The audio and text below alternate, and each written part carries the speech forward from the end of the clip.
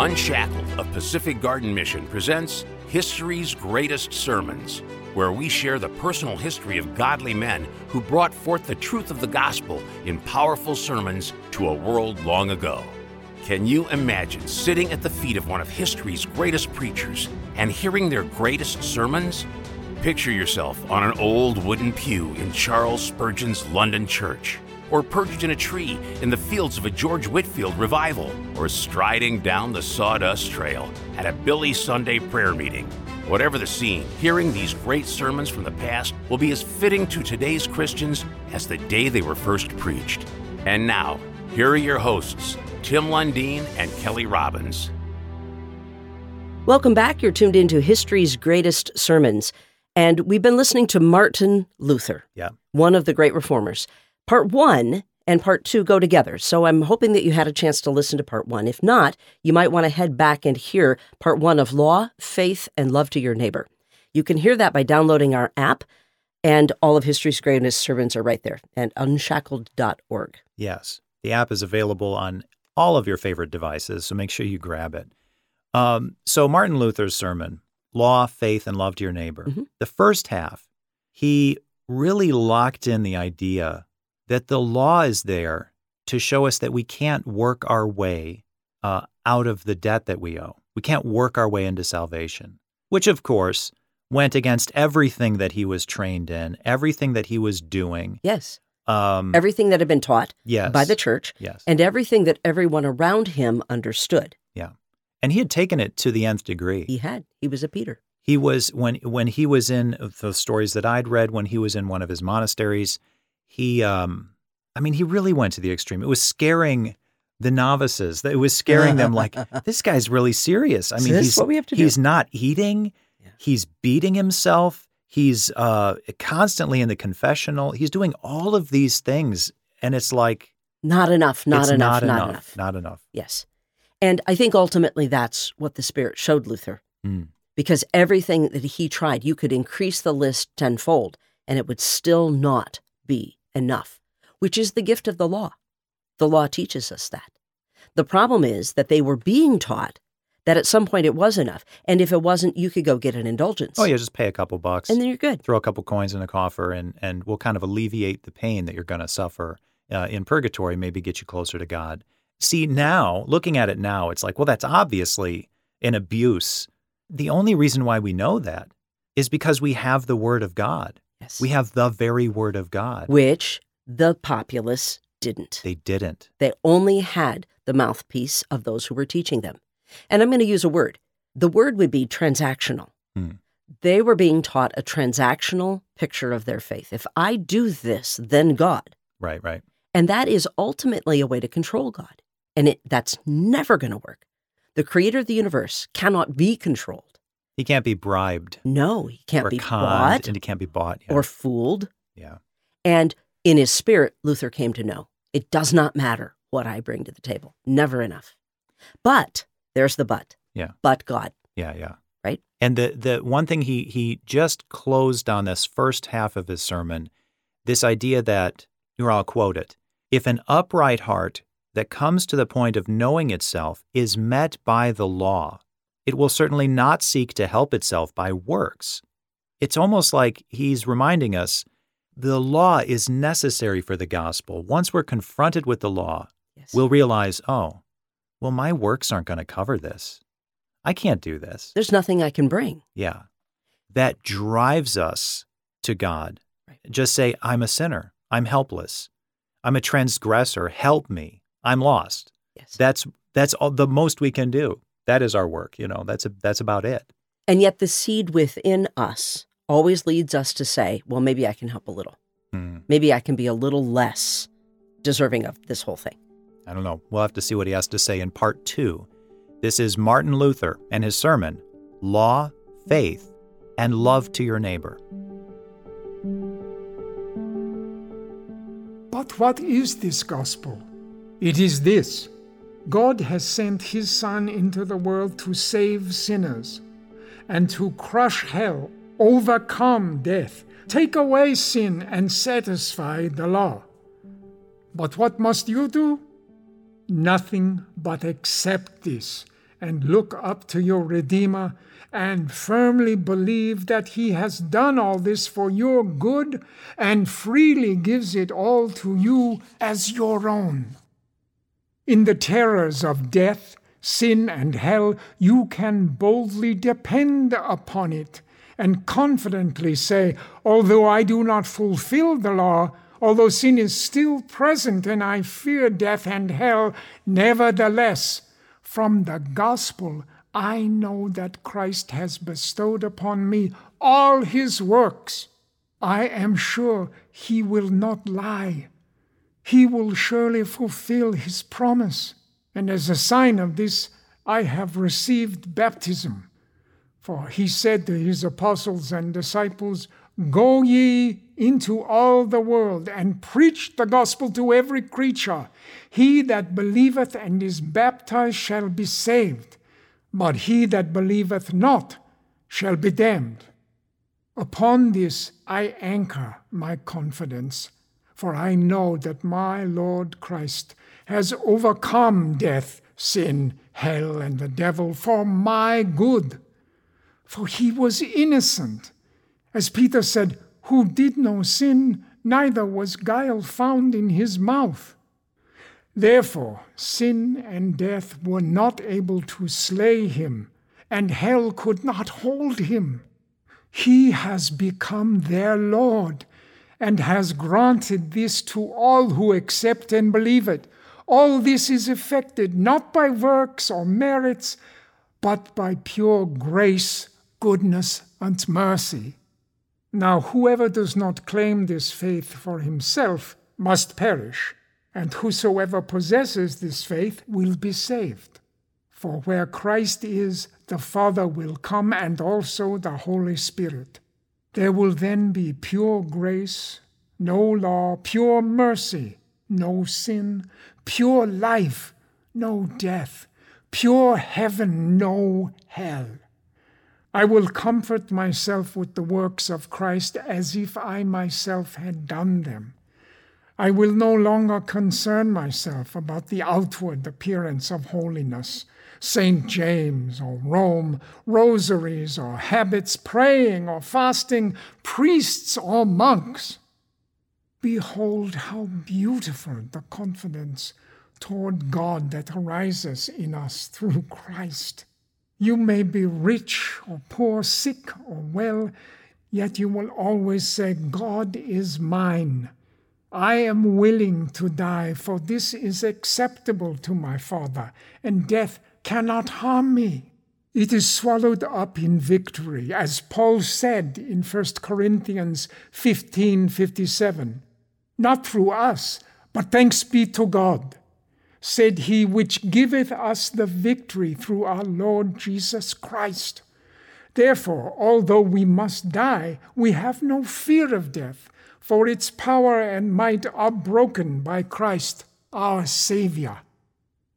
So then, you understand that the gospel is nothing but preaching and glad tidings of how Christ entered into the throes of death for us, took upon himself all our sins and abolished them. He did not need to do it, but it was pleasing to the Father.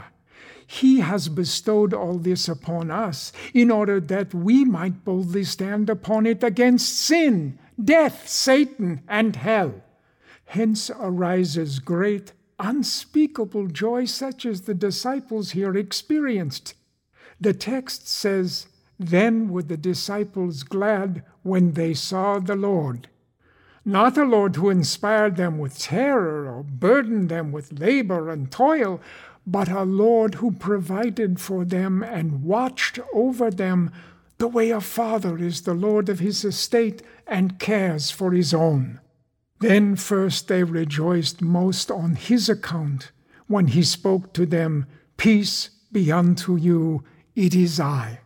And when he had shown them his hands and feet, that is, his works, all of which were to be theirs.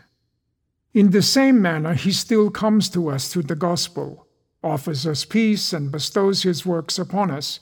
If we believe, we have them. If we do not, we do not have them. For the Lord's hands and feet really signify nothing but his works, which he has done here upon earth for men. And the showing of his side is nothing but the showing of his heart, in order that we may see how kind, loving, and fatherlike his mind is toward us.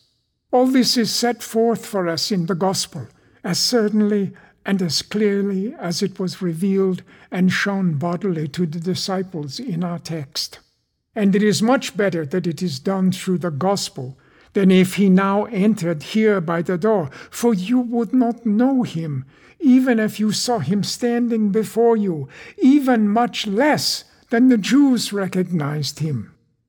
The true way to become righteous is not by human commandments, but by keeping the commandments of God.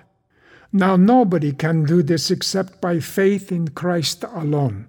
From this flows love, that is the fulfillment of the law, as Paul said in Romans 13:10. And this does not result from the exercise of virtues and good works, as was taught up to this time, which produced only true martyrs of Satan and hypocrites. But faith makes one righteous, holy, chaste, humble, and so forth. For as Paul said to the Romans, the gospel is the power of God unto salvation to everyone that believeth, to the Jew first, and also to the Greek. For therein is the righteousness of God revealed from faith to faith, as it is written, the just shall live by faith. Your works will not save you, but the gospel will, if you believe. Your righteousness is nothing, but Christ's righteousness avails before God. The gospel speaks of this, and no other writing does. Whoever now wishes to overcome death and blot out sins by his work says that Christ has not died. As Paul said to the Galatians, if righteousness come by the law, then Christ is dead in vain. And those who preach otherwise are wolves and seducers. This has been said of the first part of our gospel to show what our attitude is to be toward God. Namely, we are to cling to him in faith. It shows what true righteousness is, righteousness that is pleasing to God, and how it is attained, namely, by faith in Christ, who has redeemed us from the law, death, sin, hell, and the devil, and who has freely given us all this in order that we may rely upon it in defiance of the law, death, sin, hell, and the devil. Now we will see how we are to conduct ourselves toward our neighbor. This is also shown to us in the text.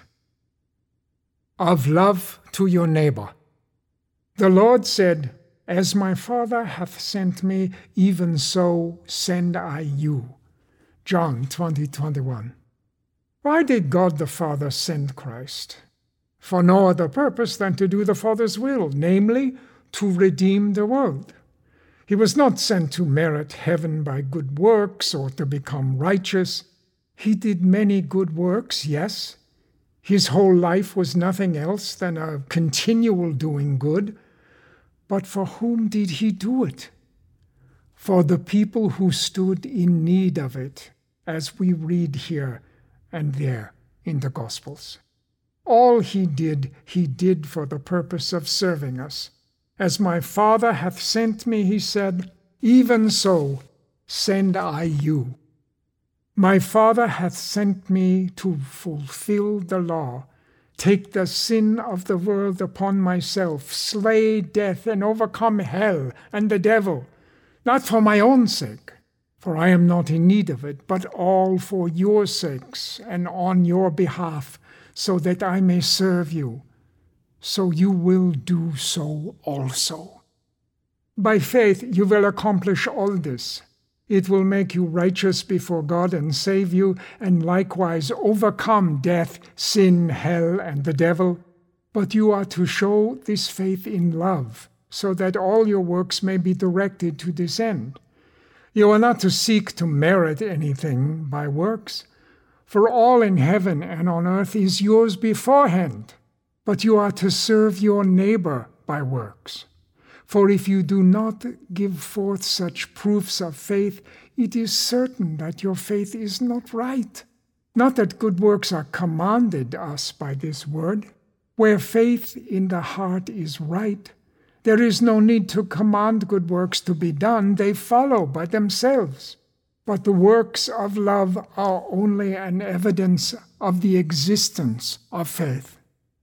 This was also the intent of Peter when he admonished us in 2 Peter 1:5 to give diligence to make our faith sure and to prove it by our good works.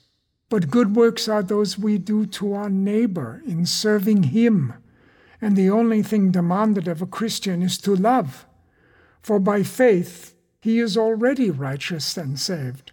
Paul said in Romans 13:8, "Owe no man anything but to love one another. For he that loveth another hath fulfilled the law." Therefore Christ said to his disciples in John 13:34-35, "A new commandment I give unto you, that ye love one another, as I have loved you, that ye also love one another. By this shall all men know that ye are my disciples, if ye have love one to another." In this way we must give proof of ourselves before the world, so that everyone may see that we keep God's commandments, yet not as if we would be saved or become righteous by them. So then I obey the civil government, for I know that Christ was obedient to the government, and yet he had no need to be. He did it only for our sakes. Therefore I will also do it for the sake of Christ, on behalf of my neighbor, and for the reason alone, that I may prove my faith by my love, and so on through all the commandments. In this manner the apostles exhort us to good works in their writings, not because we become righteous and are saved by them, but only because they prove our faith, both to ourselves and others, and make it sure. The gospel continues, "Receive ye the Holy Ghost. Whosoever sins ye remit, they are remitted unto them. And whosoever sins you retain, they are retained." This power is here given to all Christians, although some have appropriated it to themselves alone, like certain priests have done. They declare publicly and arrogantly that this power was given to them alone and not to the laity. But Christ here spoke neither of priests nor of monks, but said, "Receive ye the Holy Ghost." Whoever has the Holy Spirit, power is given to him. That is, to everyone who is a Christian. But who is a Christian? He who believes. Whoever believes has the Holy Spirit. Therefore, every Christian has the power, as much as priests and monks have, in this case, to forgive sins or to retain them. Do I hear then that I can institute confession, baptize, preach, and administer the Lord's Supper? No. Paul said in 1 Corinthians 14:40, "Let all things be done decently and in order." If everybody wished to hear confession, baptize, and administer the Lord's Supper, what order would there be? Likewise, as everyone wished to preach, who would hear? If we all preached at the same time, what a confused babble it would be, like the noise of frogs. Therefore, the following order is to be observed. The congregation will elect one who is qualified, and he will administer the Lord's Supper, preach, hear confession, and baptize. True, we all have this power, but no one will presume to exercise it publicly except the one who has been elected by the congregation to do so. But in private, I may freely exercise it. For instance, if my neighbor comes and says, "Friend, I am burdened in my conscience. Speak the absolution to me," then I am free to do so, but I say it must be done privately. If I were to take my seat in the church, and another and all would hear confession, what order and harmony would there be? Let me give an illustration. If there are many heirs among the nobility, they elect one, with the consent of all the others, who alone serves as administrator over the estate on behalf of the others. If everyone wished to rule the country and people, how would it be? Still, they all alike have the power that he who rules has. So it is with this power to forgive sins and to retain them. But this word, to forgive sins and to retain sins, concerns those who confess and receive more than those who are to impart the absolution. And thereby we serve our neighbor. For in all services the greatest is to release from sin, to deliver from the devil and hell. But how is this done? Through the gospel, when I preach it to a person and tell him to appropriate the words of Christ and to believe firmly that Christ's righteousness is his own and his sins are Christ's. This, I say, is the greatest service I can render to my neighbor. The life that one lives only for himself and not for his neighbor is cursed. Conversely, the life that one lives not for himself, but for his neighbor, and serves him by teaching, by rebuke, by help, and by whatever manner and means, is blessed. If my neighbor errs, I am to correct him. If he cannot immediately follow me, then I am to bear patiently with him, as Christ did with Judas, who had the purse with the money and transgressed and stole from it. Christ knew this very well, yet he had patience with him, admonished him diligently, although it did no good, until he disgraced himself.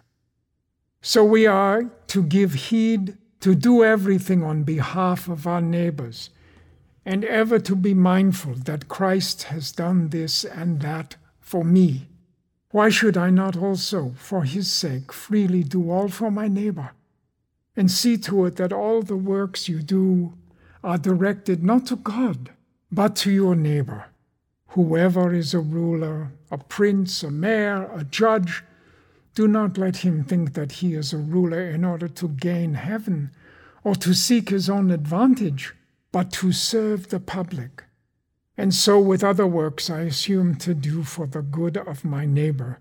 For example, if I take a wife, I make myself a captive. Why do I do this? So that I may not do harm to my neighbor's wife and daughters, and thus may bring my body into subjection, and so forth with all other works. Thus we find two thoughts finely portrayed in this gospel, as in almost all the gospel lessons: faith and love. Through faith, we belong above to God. Through love, below to our neighbor. May God give us his help so that we may grasp this truth. Amen.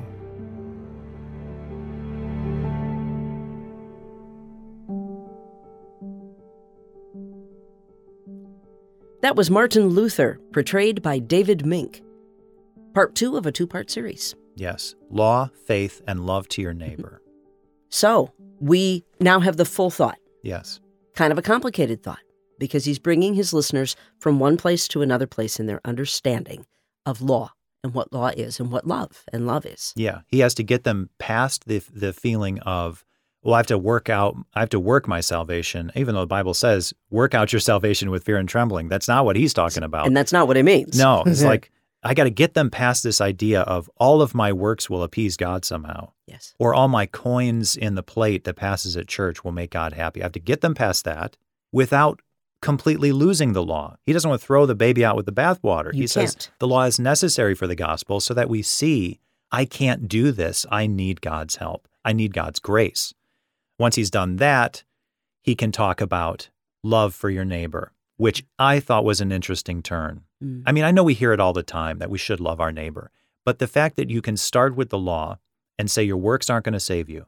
Oh, and by the way, here's your good works you're supposed to do toward your neighbor. Those good works towards your neighbor are out of the heartfelt gratitude for the gift given. And that is a different love for your neighbor than, let's say, someone who's never heard of the gospel and their love for their neighbor. Yeah. And that's a good love. Absolutely a good love. However, it only goes so far. Yeah. Because your fund of love to give from is only as big as you are. But when you are filled with the Spirit of God, it is a limitless love.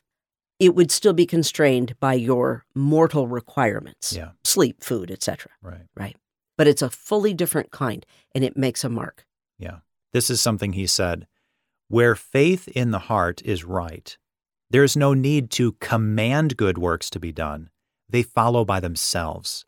The works of love are only an evidence of the existence of faith, which is a healthy, purely biblical way to look at our works, to understand that, our faith without those kind of works would be a dead kind of faith.